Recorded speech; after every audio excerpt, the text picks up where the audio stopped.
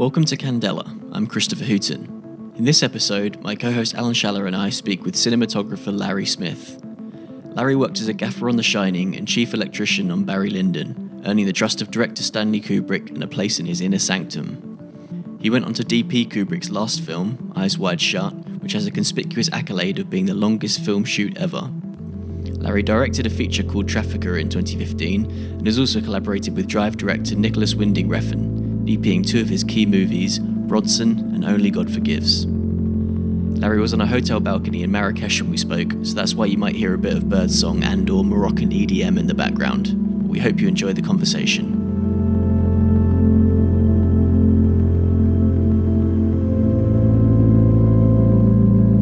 We're very lucky to have Larry Smith on the show today. I think our first British DP, which makes a nice departure. Larry, how you doing? Hi, Alan. Hello, Christopher. Happy to be here. Happy to talk to you. I was about to say that. Well, it's been all Americans so far, hasn't it, really? Yeah. Flying the flag. Exactly. How's it going, Larry? You all right? Yeah, good. Yeah, we're in prep here in Morocco, in Marrakesh. And, we start principal photography on Monday here. So we're in prep. So. And that's a feature, is it, you're out there for? It's an American feature, yeah.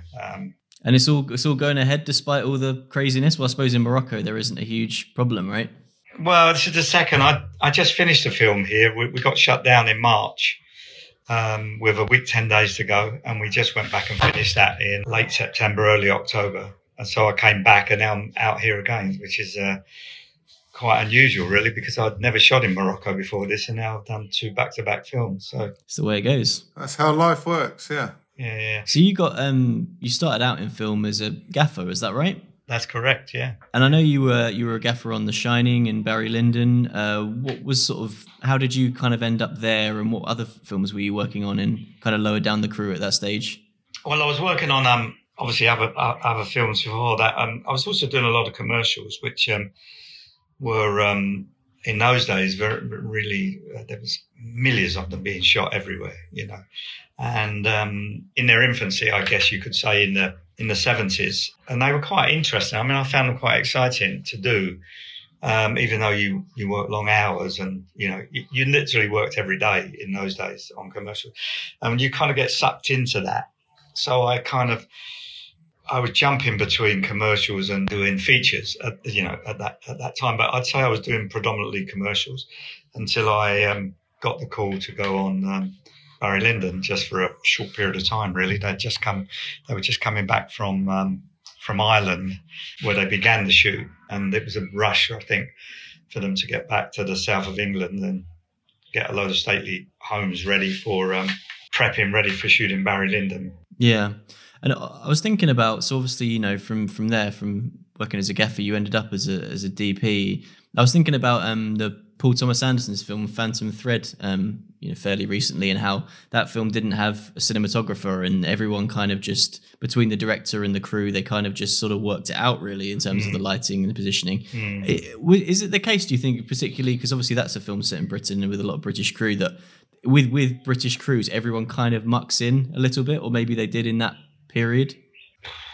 I wouldn't say so. No? Not when you say muck in, not for the visual presentation. They might have mucked in, collaborated in one way or another. I mean, I can recall, with me, it was because I was doing commercials. A lot of the directors that went into commercials at that time had come from, well, they weren't directors. There was just people that said, I'm going to be a director on a commercial. Of course, they were film directors. So a lot of people came from the stills background. Some, may have come from editing. So there was quite a cross section. And what I found was that most of the directors I happened to work with were people that had a really good understanding of making commercials, of film generally, I would say. So they knew how to direct, in the sense that they worked out a way that suited them. They knew how to light. They knew how to visually present something. Some of them came from model making, so they had an ability to make things. Pretty much like the way they work in stills. The stills photographer does every. He's the HOD of everything. So he takes the photographs. You know, he hires the crew, he gets the models, he gets the job from the agency. And a lot of directors work like that in commercial, especially on doing tabletop stuff, you know, because it's very specific, you know, it's kind of very subjective, I would say. And so what you don't need in those scenarios is a lot of people around all giving different ideas. What the directors I found that I work with, which is why I probably worked with them for a long time, was that they would employ me as a gaffer, let's just say, and myself and the director would light everything. We would be the DOP, director, gaffer, and I felt that worked really well for that kind of stuff. And then if you went outside and you did, you know, bigger stuff, location stuff with the same director, let's just say, of course you had a bigger camera crew. You'd have a, you know, normal camera crew and an art department and everything else. And quite often they would employ a DP.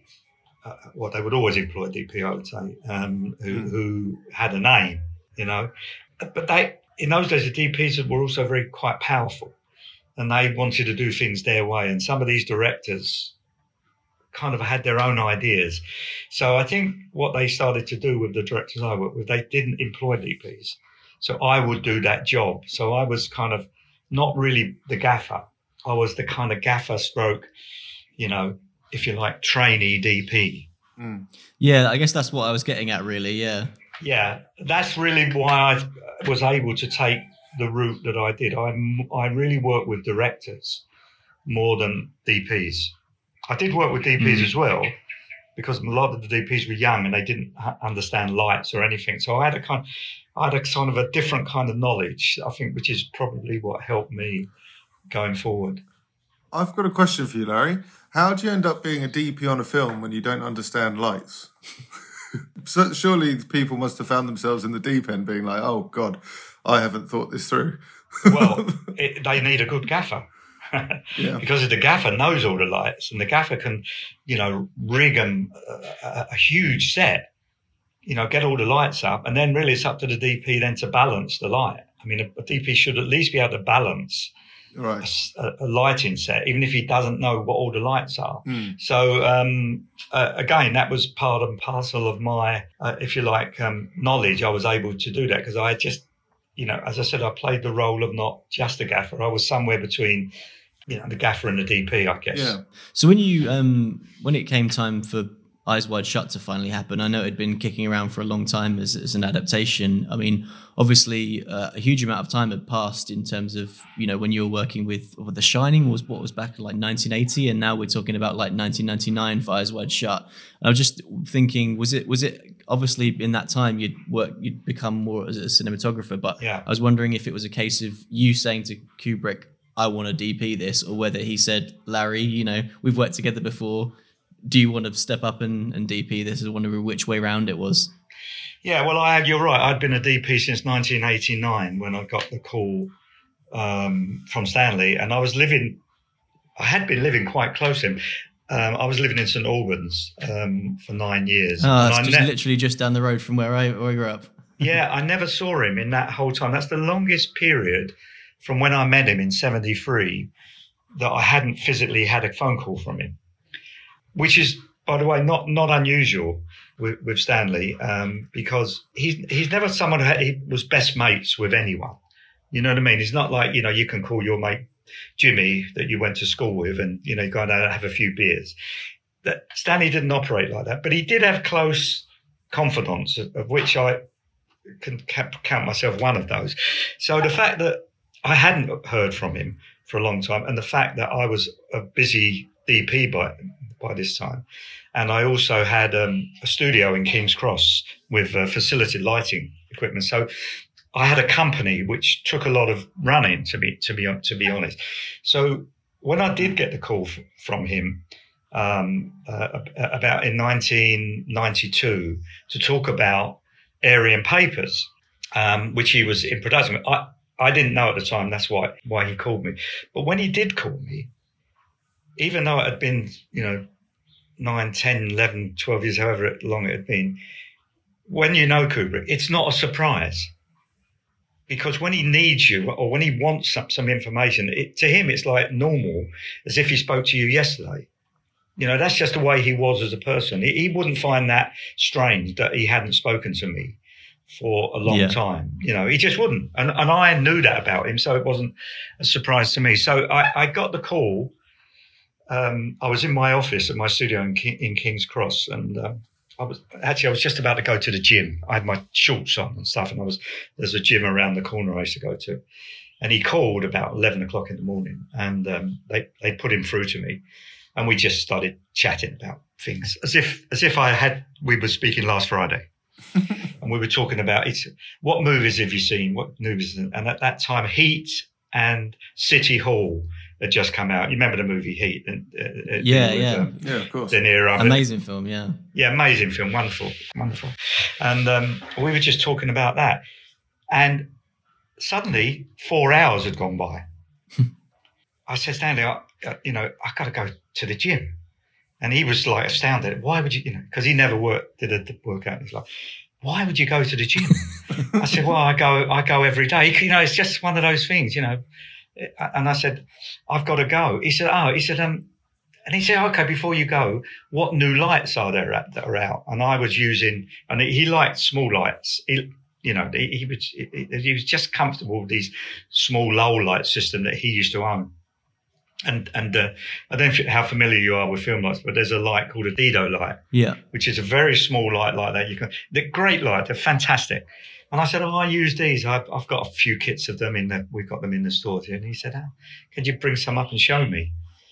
So I said, I'll bring some up in a few days. He said, no, can you come tonight? Well, he said, can you come now? I said, well, no, I'm going to the gym. So anyway, I went up that evening. I went to the gym and I went up there that evening to his house. In the house that he's now buried in, and we had a cup of coffee, and then he said, "Let's go for a ride in the car." So I said, "Okay."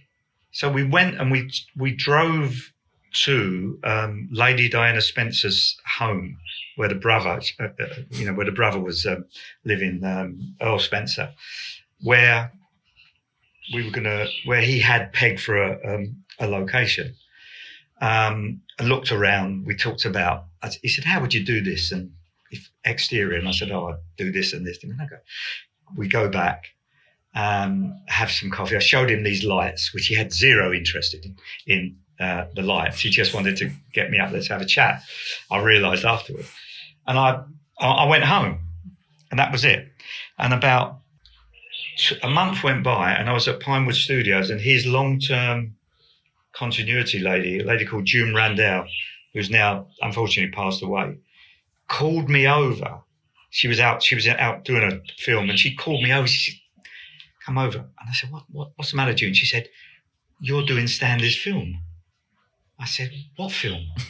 Because when I went there was no talk about any film or anything. It was just, we went in the car, I showed him the lights, we talked a bit of film nonsense for a couple of hours, 2 or 3 hours, and I went home. And I said, "No, I'm not." She said, "Yes, you're doing Aryan Papers." I said, "I'd never heard. I'm not." She said, "Well, you are." Anyway, long and the short it was, as you know, Aryan Papers never got made. It got shelved. Yeah. Because of the Spielberg Schindler's List film. But I can honestly tell you, there was never any mention of any films, Aryan Papers or anything. And then about another 9 months went by. So it's about roughly a year later, as my memory serves me. I get another call. "Can you come up to the house again?" So I said, "Yeah, okay." So I went up, and the same thing. We talked around for 3 or 4 hours, and then he said, "Look, I'm doing this. I've got this project." He didn't tell me it was Eyes Wide Shut or anything like that. So he said, "I'm in prep for that." I said, "Oh, great." The guy never said, "Do you want to do it?" or anything like that. I guess he was waiting for me in a way to say, "Oh, okay, do you want to tell me about it?" But I know Stanley well enough to know if he wants to tell you something, he'll tell you. And if it's something he doesn't want to tell you, you wouldn't get any information. So I thought, well, I'm not going to say anything because I don't know, I would be a liar if I didn't say in the back of my mind that I always felt at some stage, and I didn't know when that call would come, that I might get a call from Stanley and he might offer me a film because of the relationship I have and because I knew him well enough to know he likes to work with people that he's close with, you know. So, but still, it was a kind of a shock when it all unraveled. But I, in the back of my mind, but at this moment in time, there was no talk about any film. So I stay up there for a few hours and then I go home. And then about a week later, Jan Harlan, Stanley's brother-in-law producer, called me up and said, Stanley wants to know, you know, if he does this project, would you be interested? Words to that effect. Because there was an elephant in the room of somebody who had done the film before. However the discussions were going, they weren't going well. So I guess you could say I was kind of like maybe on the back burner of someone that he could call on. You know, I don't know if that's true, but that's my sort of reasoning. So I said, well, what is it? He said, well, you had to speak with Stanley. So I went back up to the house again. We had another conversation. And he told me he was doing this film called Eyes Wide Shut, which, of course, I knew about because he had this novel when I was first working with him. But I didn't know.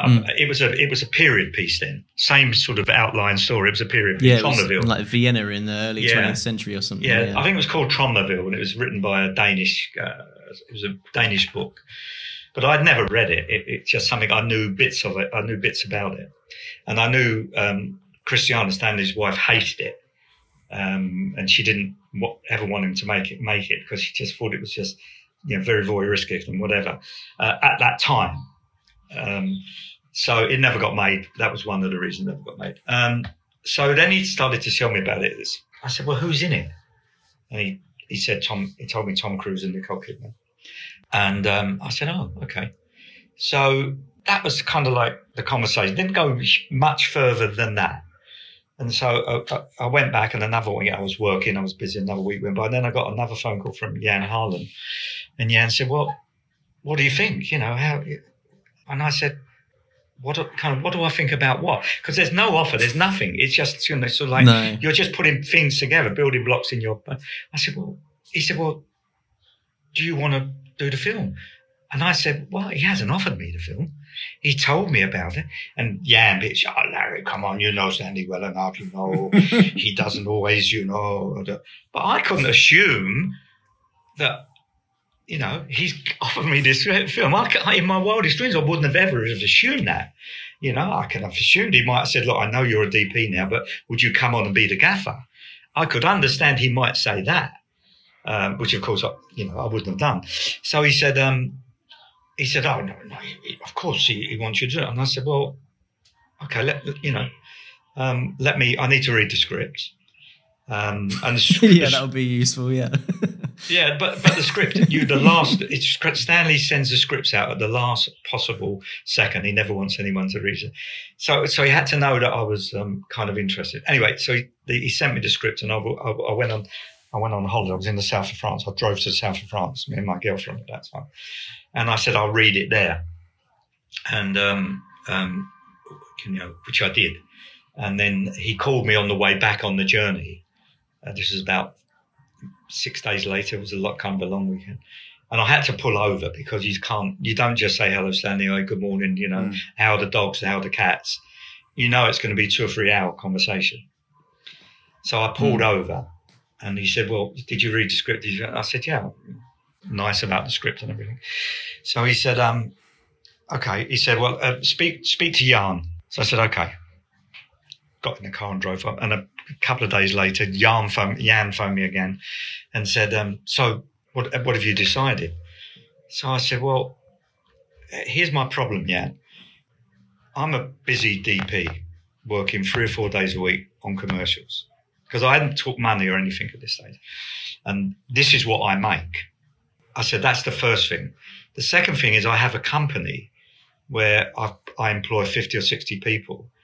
That a lot of that reliance comes from the work I do as a DP, because obviously I'm using my lights and my studio and whatever. So it's not straightforward for me from a business point of view. And also the other third factor, which I didn't say, is that when you work with Stanley Kubrick, you work 24/7. Yeah.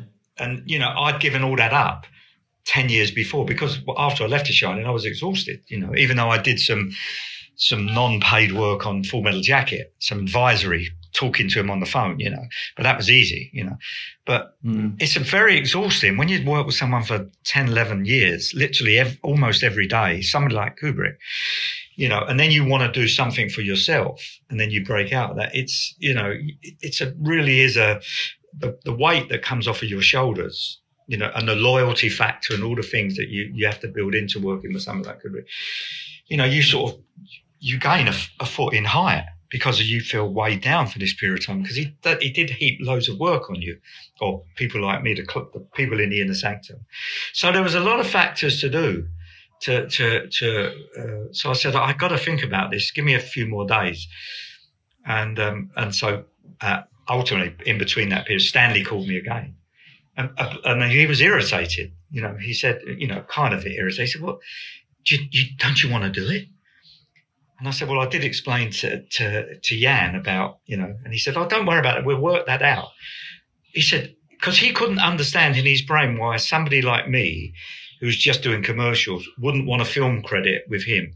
And quite rightly so, quite logically, if you think about it. But I had, I just, my life was different.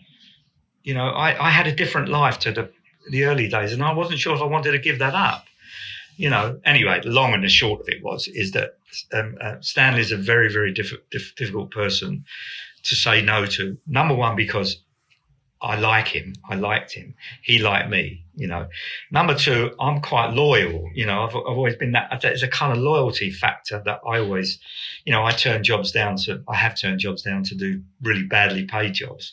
And I've cost myself a lot of money because I've said or indicated that I might do it. So all of those things kind of played in. Yeah. And then ultimately, and of course, I did it. I took the film, Yeah. Well, sorry, that was a really long answer, but no, not at all. No, it's fascinating, but a few things sort of jump out to me there. One thing is, speaking to a lot of cinematographers, a lot of them have had a kind of like real reverence for their commercial work, and they take it seriously. And a lot of people, I think, have turned down quite surprising projects because they're committed in that way.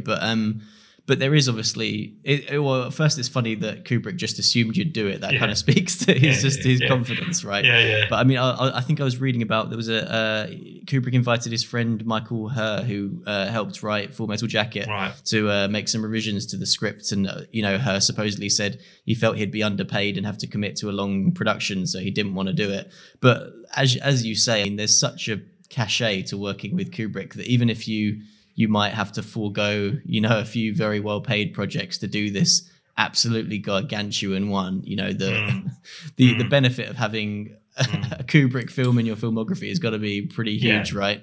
Yeah, it's funny. Yeah. Well, of course, the other thing I would just add to that is that I know the way he worked, right? And ultimately, whoever's on the film, it doesn't matter. It could be the biggest actor in the world, biggest DP in the world, production designer, etc. Ultimately, there's only one person that controls every aspect of that film, and that's Kubrick.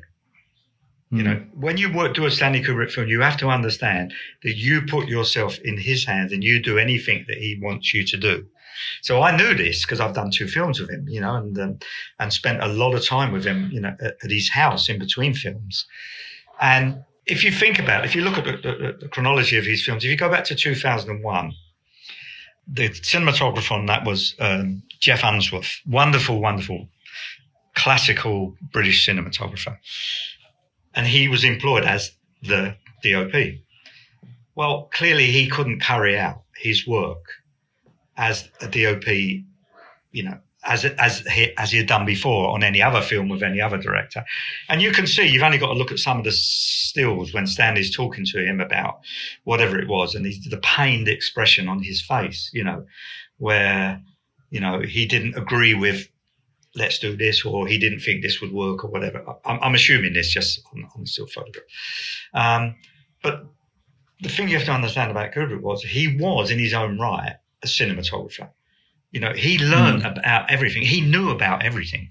So he knew about lenses. He knew about light. And he also had the ability, if he didn't know about something, to go off and test it until he did learn about it, which is a very rare commodity, you know, which is why his films took so long.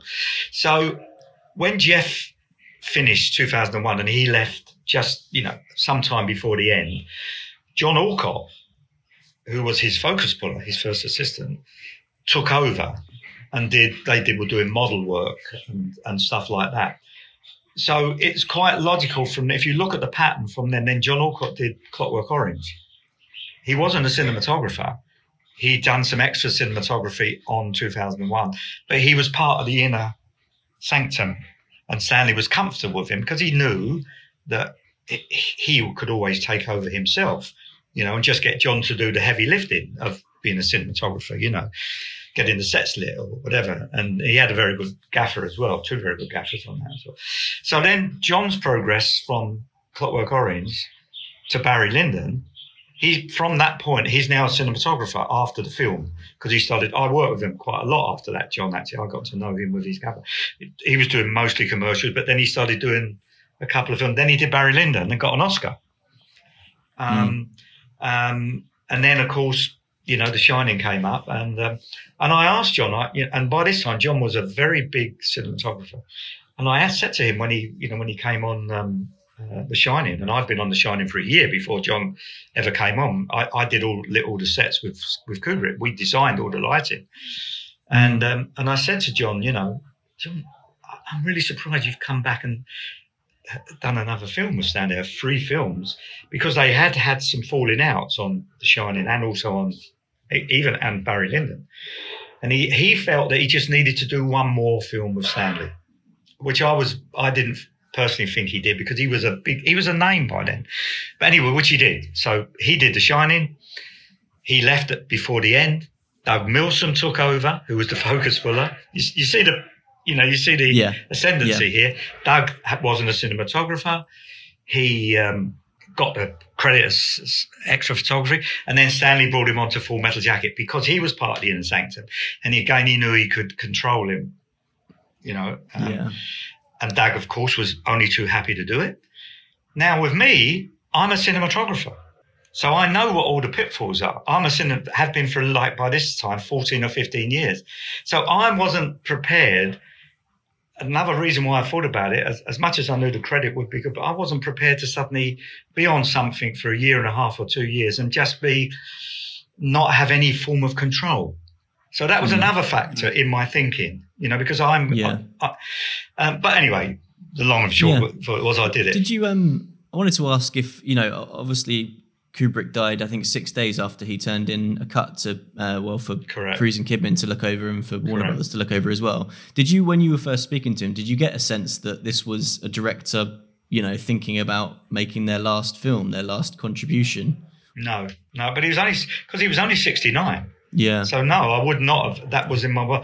But what I did know in this period of time when I hadn't seen him, he'd been quite sick, and I knew that when I was with him. I could see he was on medication. Some days he took it, some days he didn't. And maybe when he would walk, he would put his arm on the wall. And I knew, you know, this is a man never worked out a day in his life. He used to smoke a lot, used to have a bad diet back in the early days. But he did try to sort himself out in between these years that I saw him, because his father was a doctor, and he used to get his father to prescribe for him. He never went to Dr. Stanley. He would talk to his dad, and his dad would say, well, you need to do this, this, and this. He hated going outside of his environment, you know. That was a major step to go outside.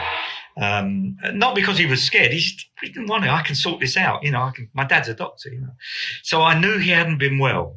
I didn't know the extent of that. And I found out later what it was. It was all to do with his heart.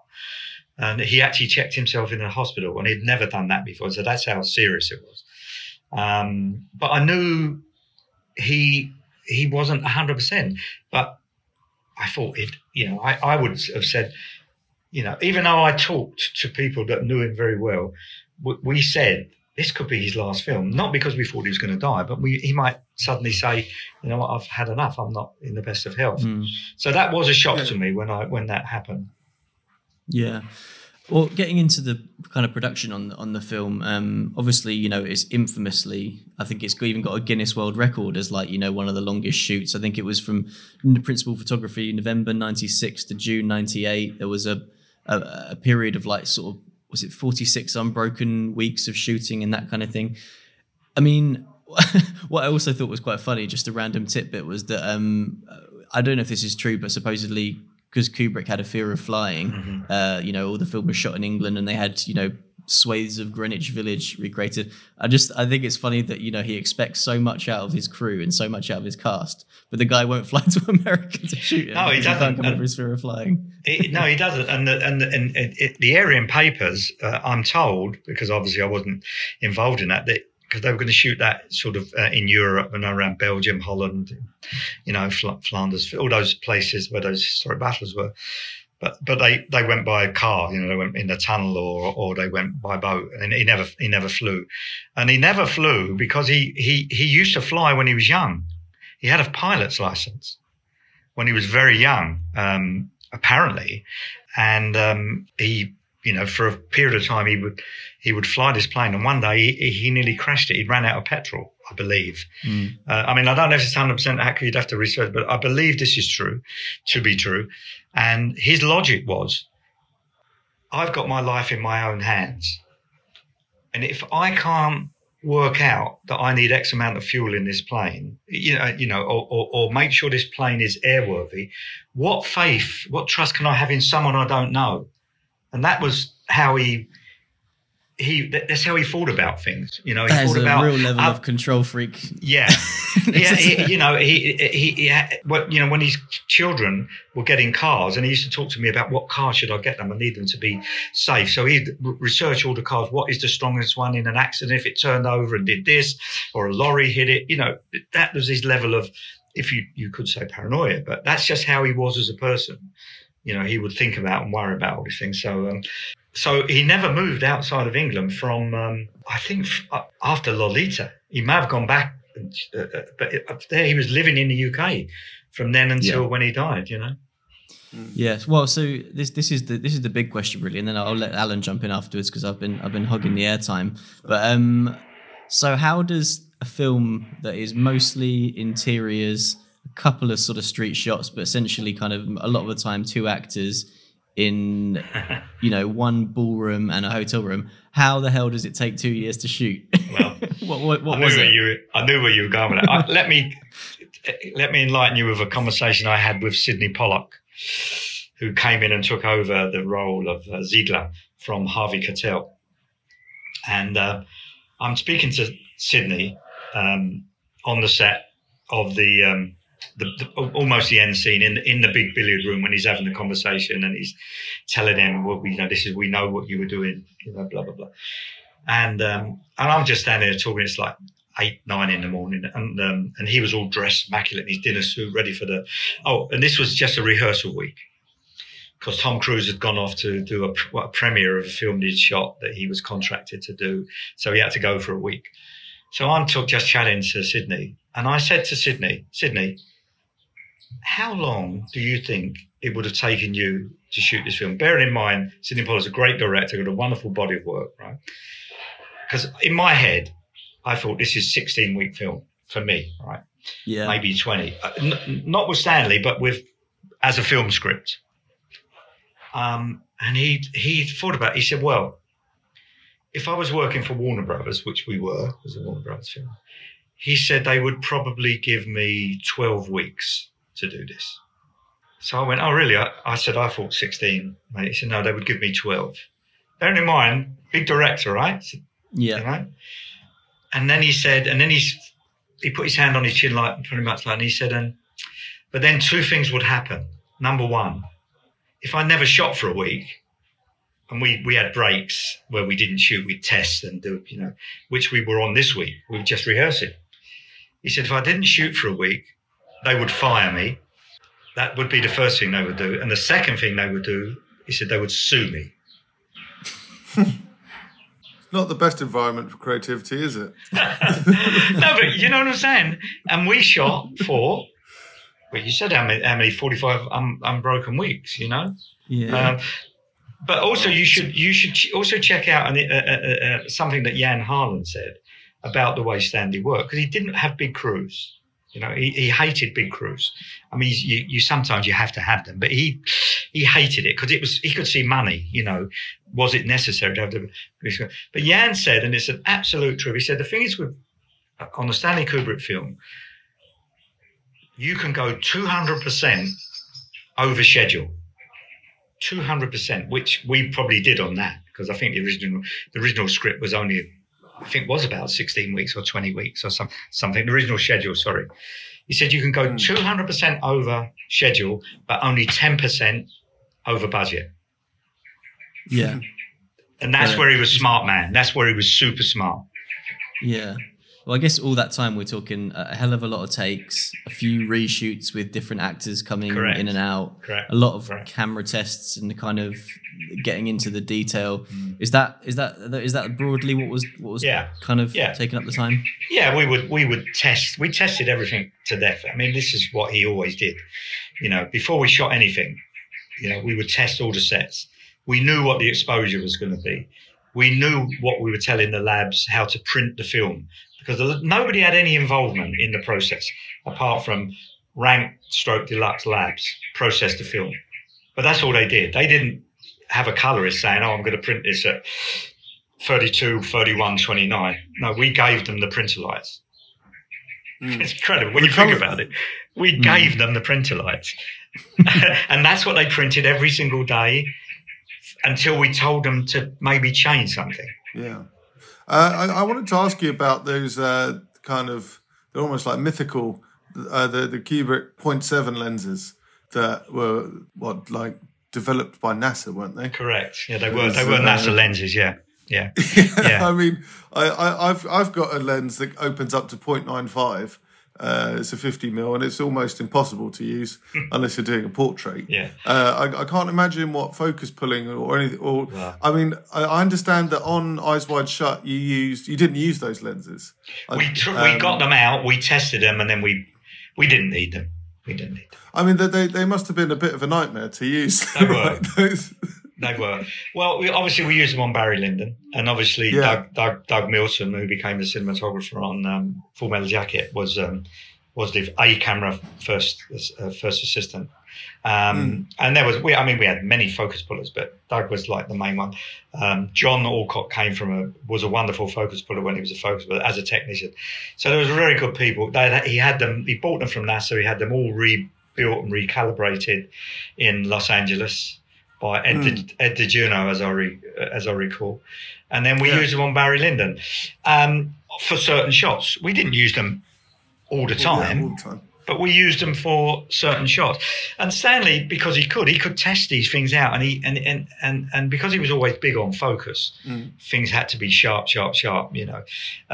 It was all about getting these shots so he didn't have a problem with focus, and he didn't have to keep doing it, even though he did keep doing it regardless, because that's the way, you know, the way he worked. But they were a pain to use, to set up, and, you know, but they look great. I mean, they look wonderful. Well. Yeah, they look wonderful. And he wanted to use them on Eyes Wide Shut, based on the fact that Tom Cruise at that time was the biggest male star in the world, and Sidney Pollack had worked with Robert Redford at the same period in his career when he was a superstar, and the stories that he told about when Robert Redford was anywhere near anyone, he would be in his caravan, and the women would just smash the windows and try to get in there and push the trailer over. So that made him paranoid. You know, we can't have that. So we've got to find a way not to shoot without any lights. You know, well, in that period of time, there was an 800 ASA film stock that was out. We had fast lenses that had come out. So that he came up with the idea, I should say, to force develop the film 2 stops for every frame of film that we shot. And I was resistant. This comes back to the story I was telling you about me being a DP and being resistant to certain things. I never thought we had to do that. I just didn't, I was very reluctant to do that. But he had rhymes and reason. He'd worked out the focus. And when we're shooting in certain places, we can't have loads of big trucks and generators because people are going to know it's a film. Therefore, they're going to quickly work out Tom Cruise is there, all these things. Well, even if you don't use any lights, you're always going to have 10 trucks for the wardrobe, for the, so that was a kind catering. of a misnomer, that really, And I also knew, and Stanley knows this because he knows about this side of the business as well. When you're force developing something, it's not a science. It's quite hit and miss. Even though we had our own dedicated bath, which was a night bath because of the hours we were shooting. If I'm the night bath supervisor, and he puts the film in and he's going to time it, how long it's going to go in, it's going to come out this side after, say, for argument's sake, 20 seconds. The lab phone rings on the wall. Okay, he goes over to pick that up, which is very common. The film's been in there too long, So there was a lot of discrepancies in the film over the years, of course, which I got the blame for. You must have got the exposure wrong, or you got this, but it wasn't. I knew what it was, And then eventually we kind of found out we broke some rushes when we were doing the scene where Tom Cruise gets caught in the mast ball. We were shooting that scene, and we broke the rushes, and we sent the rushes off, and then we carried on shooting. And the next day, we got those rushes back, and we looked at them. And number one, there was more detail in them than there was the day before stuff. And when we got the later rushes back of the ones we broke, they'd obviously been developed exactly how all the other stuff was, and they were a little darker, a little bit richer and crispier. And he was like, "What happened?" And I said, "Well, clearly you can see there's the difference. We shot the film at the same time. We broke the mags. We got it in." So it's not an exposure thing. It's a laboratory thing. Yeah, I think he always. And there's so much. Yeah, like you said, there's so much variation in that, and particularly for younger listeners listening now who may never have experienced film. Premiere Pro and all those programs just make it so nice and easy, don't they? With nice repeatable settings and even like auto balancing of exposures and stuff. Yeah, which I'm guessing would have saved you guys a lot of time. Yeah. No. It means you don't get a night bath supervisor though. It's, what a lovely thing. No, and of course, it still happens, but there's the amount of film that goes through. Through the chemical process today, you probably wouldn't need a night bath unless you were shooting strange hours, set like that.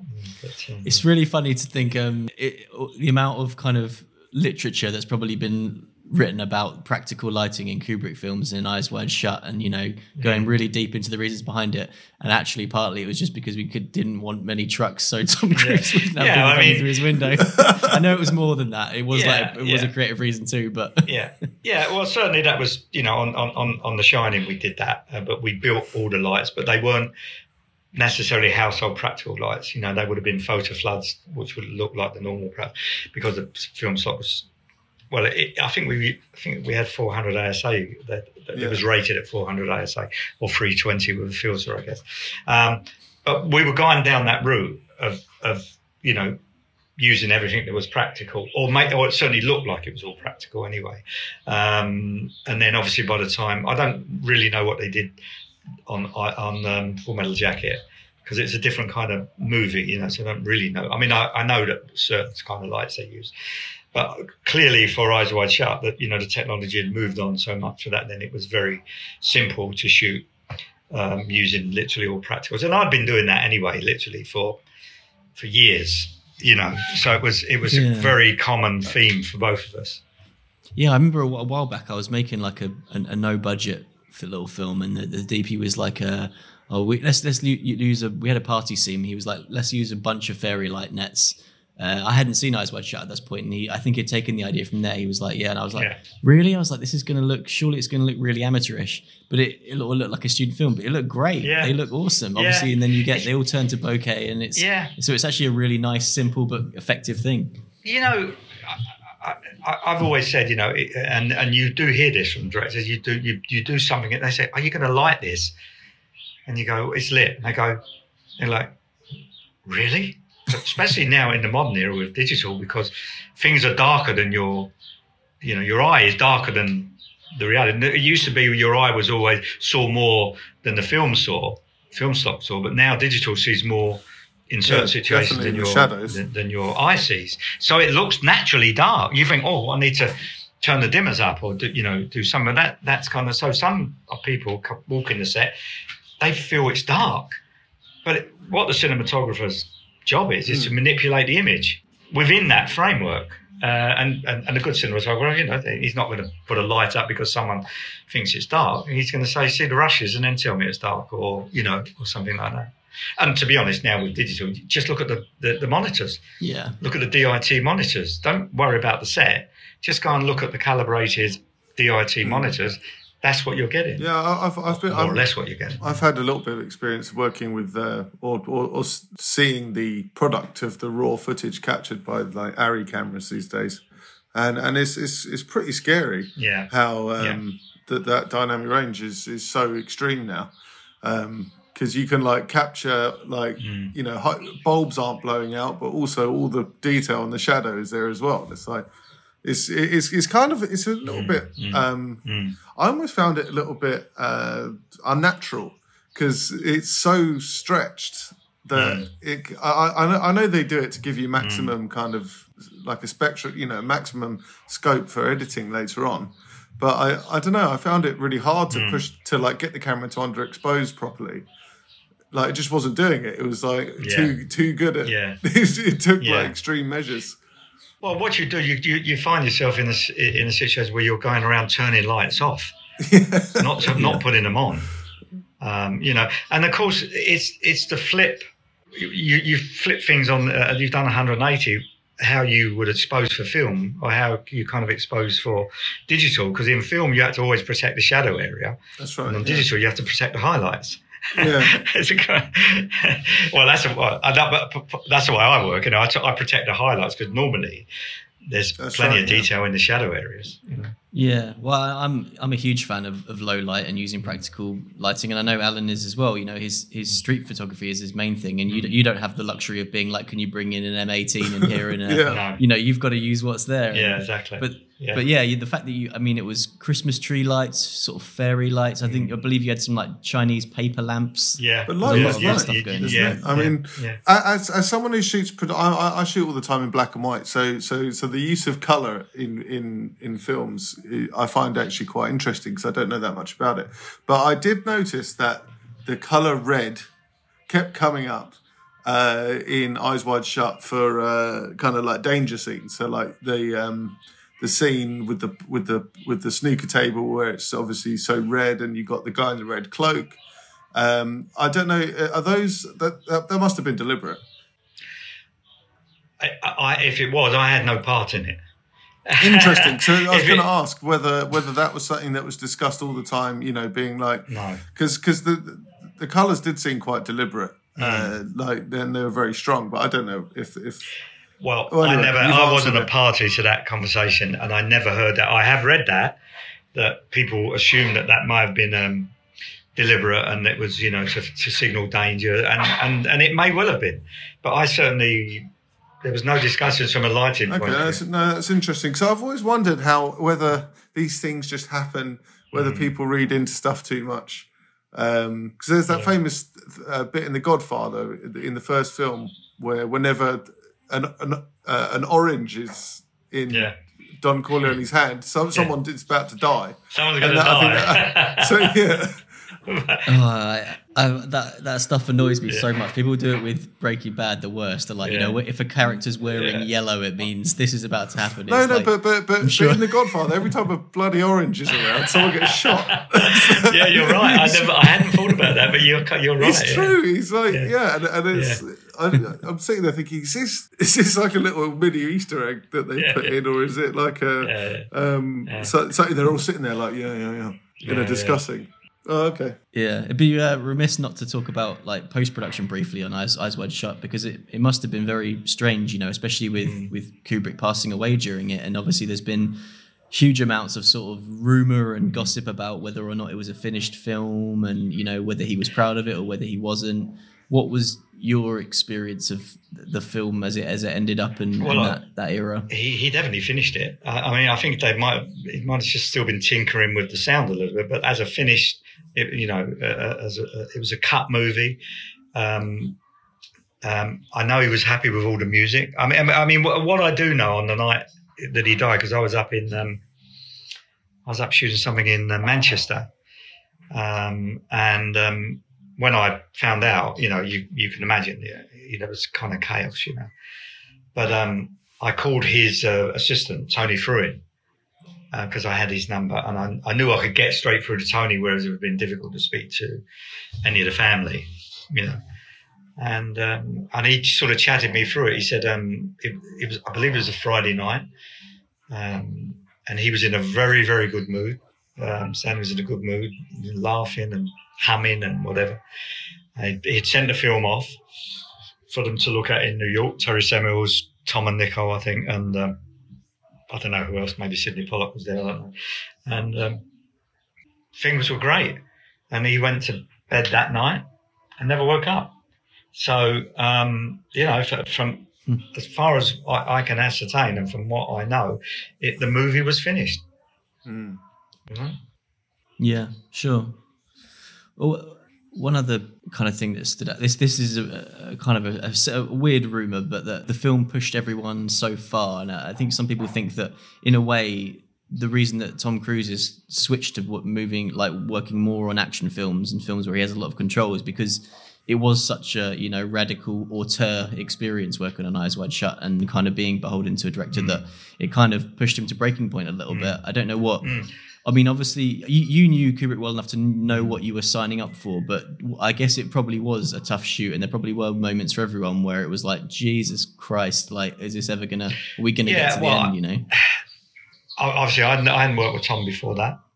I'd heard that he doesn't like doing a lot of takes. He's, 2-3 take person, doesn't like hanging around on the set, et cetera, et cetera.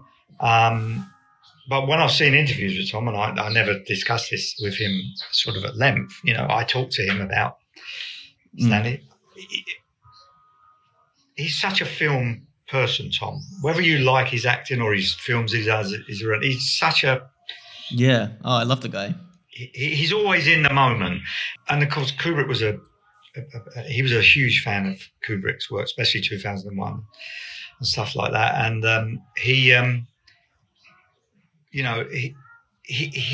Tom's never going to be short of money, right? So he can do what he wants when he wants, and he can go and work with Stanley Kubrick, which he did for 18 months, I think almost 2 years. He never did another film in that time. Never did another. He put himself solely in Stanley's hands because he had that respect that he wanted to work with him, and he just thought this would be a great experience, and etc. And to be honest, I can only remember one moment where there was any little conflict, irritation, where he just got weighed down with the amount of takes he was doing because he didn't know what he needed to do to get Stanley to say, "That's great, Tom, we've got it."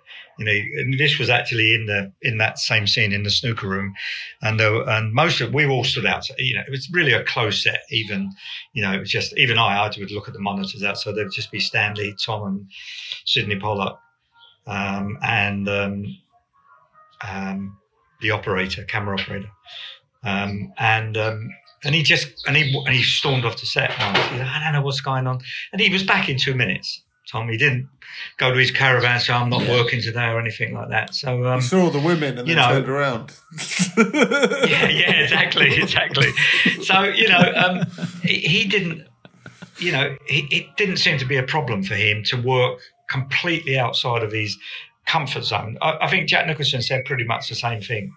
He always felt, if you want me to do 50 takes, 60 takes, and 40 rehearsal, okay. But the best take will be take 2 in his mind. Yeah. Again, what takes Stanley used on those, I don't know. Whether he used the takes Jack thought were the best or not, I don't know. But, I think when you work with, that's the way he is. His reputation precedes him. So it's not when you go and work with Kubrick as an actor, for example, you don't know what you're getting into. You may not think it can be this as bad as this, and it'll be easier. But if you don't know that before you go into work, then you haven't really done your research, I would say. Yeah. Is it your impression that he liked to get 50 takes because he genuinely thought, I want 50 options of this and I want to be able to sift through them? Or do you think he was trying to push people to that breaking point a little bit to get something new and interesting out of them? Well, I would say that the latter is true. He was waiting for something to happen that, brought him to life, Well, there's a very famous story of George Martin recording Twist and Shout of the Beatles, and it was the last. They cut the whole album in a day, and which is insane. That is insane. Yeah, or like a day and a half or something, because that's all the budget they were given, which is so funny when you think about how. They should have maybe given them a bit more budget, considering what it earned them back. But on Twist and Shout, he wasn't singing it in the way that he wanted, and he kept pausing it halfway through and just saying, do it again, do it again, do it again. And John was getting really angry and started swearing down, being like, screw you, I'm out of here. And so, when you hear the song and he's actually like really raspy and almost half shouting it, that's because he's really pissed off, and he's actually done it so many takes that he was... Yeah. And anyway, and he was like, "There you go, we're done." And he let him do it in a take, and that was a very deliberate kind of it's drawing out a process. And you do hear that in the voice. You're right, you hear that in his voice. And when he's I singing can Twist and imagine Shout. directors doing that just to get an actor out of their comfort zone a bit, and to produce something different. Yeah, I think the problem is, with actors, well, not just actors, any of us, when we're doing something, you do something one way and say, can you do it? Yeah, we'll do it that. And you do it 3 or 4 ways, and then you actually don't know how to do it another way. You think, well, I don't know what you want. What do you mean that, So actors, you can understand, who are, can be a bit sensitive, and also a bit paranoid, whatever, I can imagine with an actor, they lose it completely rather than you get this bit of magic, that you just go, I've just, you've completely crushed me. But he seemed to have this ability, Stanley, where he could drag them along. Or sometimes he would say, all right, let's cut it there, and let's rethink this. And he would rethink it, and then we'd go home, or they would go home, and we would do a few lighting tests that evening. We could give him a chance to relax and think about it, and then the next day we would come in and maybe rehearse it and do it a different way, right? Till he got whatever he was looking for the day before. Yeah. Well, you have a real history of working with kind of very idiosyncratic directors, really, because obviously, you've worked with Nicholas Winding Refn as well, who I'm a huge fan of. Yeah. And I've really respected that guy for, most people know him for Drive, and that was such a successful. Before that, Push. Well, the wider audience as well. known for Drive. There were obviously great films before that as well, but that was the one that really broke through, and he could so easily from there have ended up, making Marvel films or Warner Brothers films to the end of time. But he's really stuck to his vision and continues to make very weird and interesting films and TV shows. And obviously, you worked on one of those, Only God Forgives, that I think he came straight after Drive, which is even more a push in that direction in terms of tone and mood. And I'd love to just hear a bit about that film, because visually it's so arresting, set in Bangkok. And a thing I always love about a lot of Nicholas's work is with the lighting, it doesn't even kind of pretend to kind of go for realism at all. It goes super wacky and super colourful, and just it just seems like a real, I'd say theatrical. Yeah, a real kind of playground. And it'd be interesting to hear how your experience of that film. Yeah, well, I did 3 films with him. I did his very first film called Fear X, which he hates, and I thought was a really interesting film. No violence. John Turturro played the lead role. It's a psychological thriller. We shot it in Canada. That's the first time I worked with him. And then I did Bronson with him, and then we did Only God Forgives. I did a little television thing with him as well in between that. What happened on Only God Forgives, we were going to shoot Only God Forgives, and then Drive came in. Ryan Gosling had asked for Nicholas to do it. He hadn't met him, but he liked what he was seeing. And Nicholas did it. I think, the films he'd been doing in the past, he didn't really make any money from, as a director or as a production company. In fact, they all lost money, I think. And this was an opportunity to do a Hollywood movie with Ryan Gosling and get paid, a decent salary. So I knew about because I knew about this, because I was going to do it, but the original script was nothing like the script that the film that you saw and I saw. It was a high moving, car rig, shootout, mixture of Bond and Mission Impossible. Well, I won't go that far, but it was all car flashing through streets. That's not Nicholas' style. No. He's not into that. He doesn't get it, So somehow he got involved in the script. He didn't write the original script, and somehow I think in conjunction with Ryan, they came up with the script that that ended up being in the movie, which, as you know, was no fast driving cars. There was just that one. But I love that opening scene where he's almost. If you didn't know better, you say he's almost manoeuvring the car on like a hovercraft. It's like, shh, there's nothing fast about it. It's all calm and collective. Take it down. I love that. That to me was refreshing. Yeah, to see a car chase like seeing that, it almost entirely from the interior of the car, and like not worrying about big sweeping shots. Yeah, exactly. So, and there are stories behind that, which which are kind of I won't go into, but that I know about that whole scene and whatever.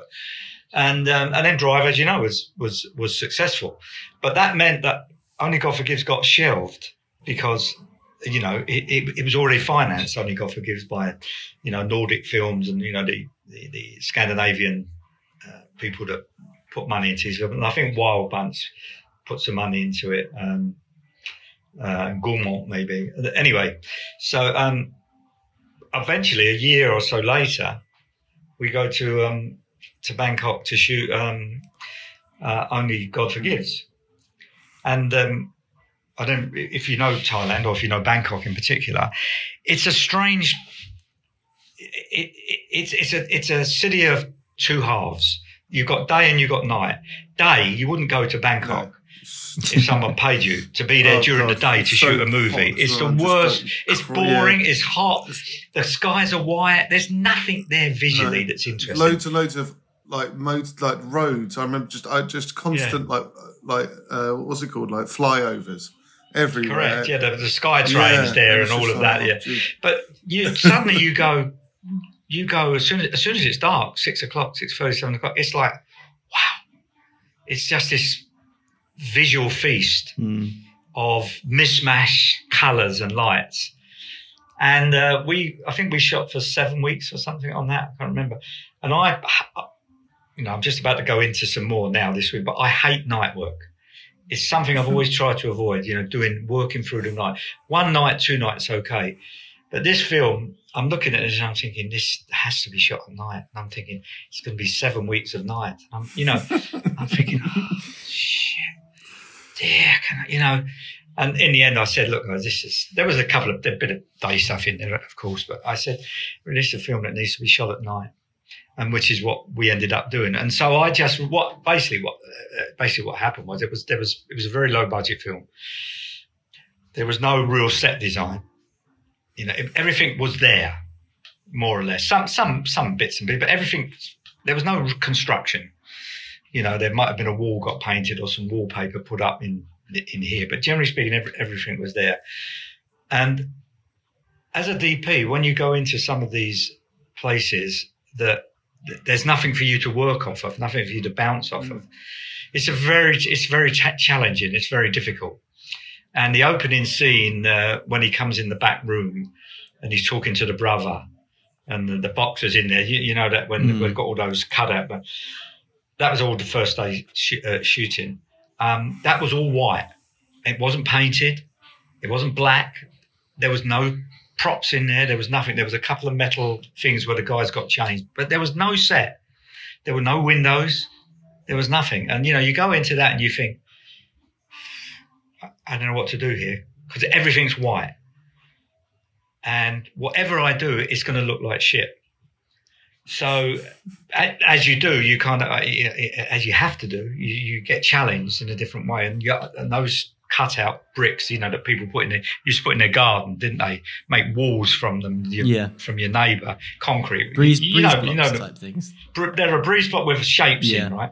Well, they had them up in the top of this dressing room, about a foot or so from the ceiling. And then they had them as partition walls so that would be another changing room around there. They're all open from here, but it's, So I thought, well, let's see if I can do something with that. So while we were shooting in the main part of the gym, I got the electricians around and I said, put something through there. Let me just see the shape, what it gives. There were no other lights on. And I thought, maybe that's interesting. And I said, show me this colour. Show me this saturated amber I put on there. And it kind of went from there, basically. And what it gave you it enabled you to turn those really boring white walls into a saturated colour, like the red was there, the deep red and the amber. And it just gave it some personality.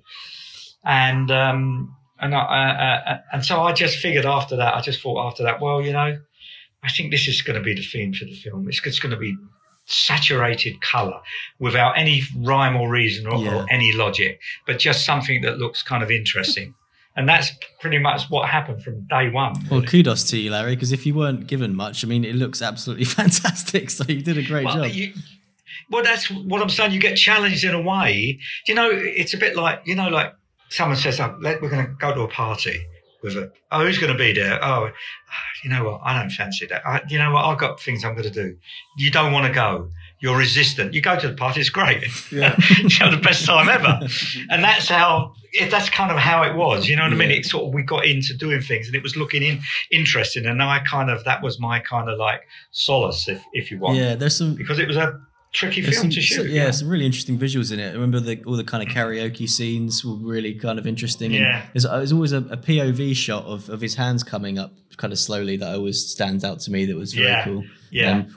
That was something. Yeah. Nicholas built a lot of these things, because at the end scene, he always wanted to shoot the end scene where Ryan's hands get chopped off and we had 2 dogs there that bite the hands and run them away. They wouldn't run away with these fake hands, but that kind of developed. That sort of theme developed, and also obviously because Ryan did it, he wasn't originally going to do it. It was he had another actor in mind, Nicholas, and who pulled out and went on. I think he did some on Game of Thrones or something. Not Game of Thrones. What's that thing that they shot in New Zealand? Lord of the Rings. Lord of the Rings. And then Ryan, who worked with him on Drive, was writing his own movie. The thing that he shot himself, that he directed himself, but he was writing a script which I didn't know about. So he actually said to Nicholas, "Look," he said, "I'm not doing anything. I'll come and do it for you." Because they couldn't have ever afforded Ryan Gosling in that film, And he came and did it as a sort of a friend, as a mate, if you like. But all the time he was writing his own script.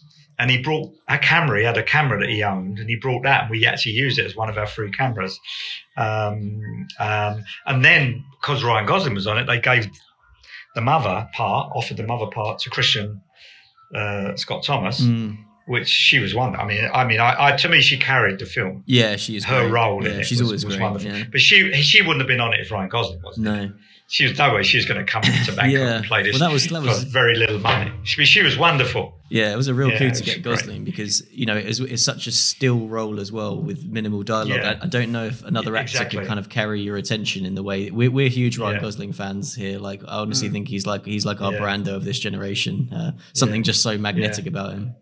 And he's great, and he's such low maintenance. He's such a nice bloke. He is one of the chaps. You'd be out with him all the time, or whatever.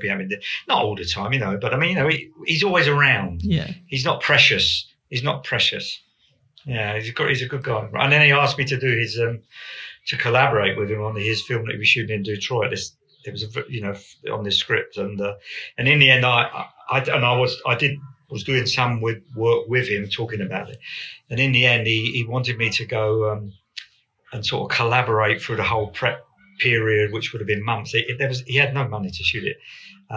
Literally had very little money to shoot it. But I was working on the script of the film I did, Trafficker. And went back to Bangkok. So I just couldn't do it. It wasn't, it's just something I couldn't do, unfortunately. Yeah, I've not seen the film he directed, actually. We'll need to look into that. We do indeed, yeah. Well, I mean, I could talk to you about these films for hours and hours, but I don't want to detain you for too long today. And I know you've got to shoot at some point. You've got to get to your call. Yeah. But we haven't had time to touch on like Bronson, which is obviously great as well. But is there any other films sort of from your filmography, I guess, that you're particularly proud of that you think people should check out if they might not have necessarily seen? A film I really enjoy working on because of the cast as much as anything, and because of the director, who was a first-time director, that I liked as a piece of work, was The Man Who Knew Infinity with Jeremy Irons and Dev Patel, because it's a true story about an Indian mathematician who had all these amazing theories that they couldn't decipher. They took him to Cambridge. It's a true story. Yeah. Ramanujan. It's about a guy called Ramanujan. I loved working on that because of the story. I loved working on that because I like the director a lot. And Jeremy, I love. I've worked with Jeremy before. And Dev's great. He's a bit like Ryan. He's so low maintenance. You know, he's like, do anything you want, you know, funny. And that's, you know, to do films, because you spend so much of your life away from home and with people, and not always necessarily people you particularly want to be around or, you know, have anything in common with. So when you do work and do a film when all of that's in place, it's such a memorable experience. And it's, oddly enough, it goes in peaks and troughs. You know, you get, you know, 2 really films that you didn't enjoy at all, and you think, and it's tiring, it saps your energy. And then suddenly you'll get a film out of the blue, which I did a film in New York last year with a husband and wife directing team. Now, if you think about that you think that's got to be hard work. 100%.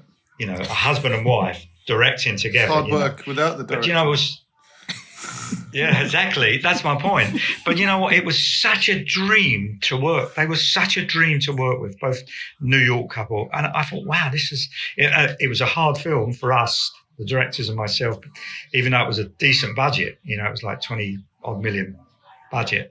But there was lots of challenging aspects of it. But as a team, you know, we got on really well, and it was an enjoyable 3 months. Yeah, you know? That's such a great part of the filmmaking experience, isn't it? You know, that you end up in Bangkok or wherever you are with a group of people that you probably wouldn't necessarily normally be around. And yeah, sure, at times it's probably a bit annoying and you kind of miss your family and it goes on a bit too long. But at the same time, what an incredible kind of situation to be in.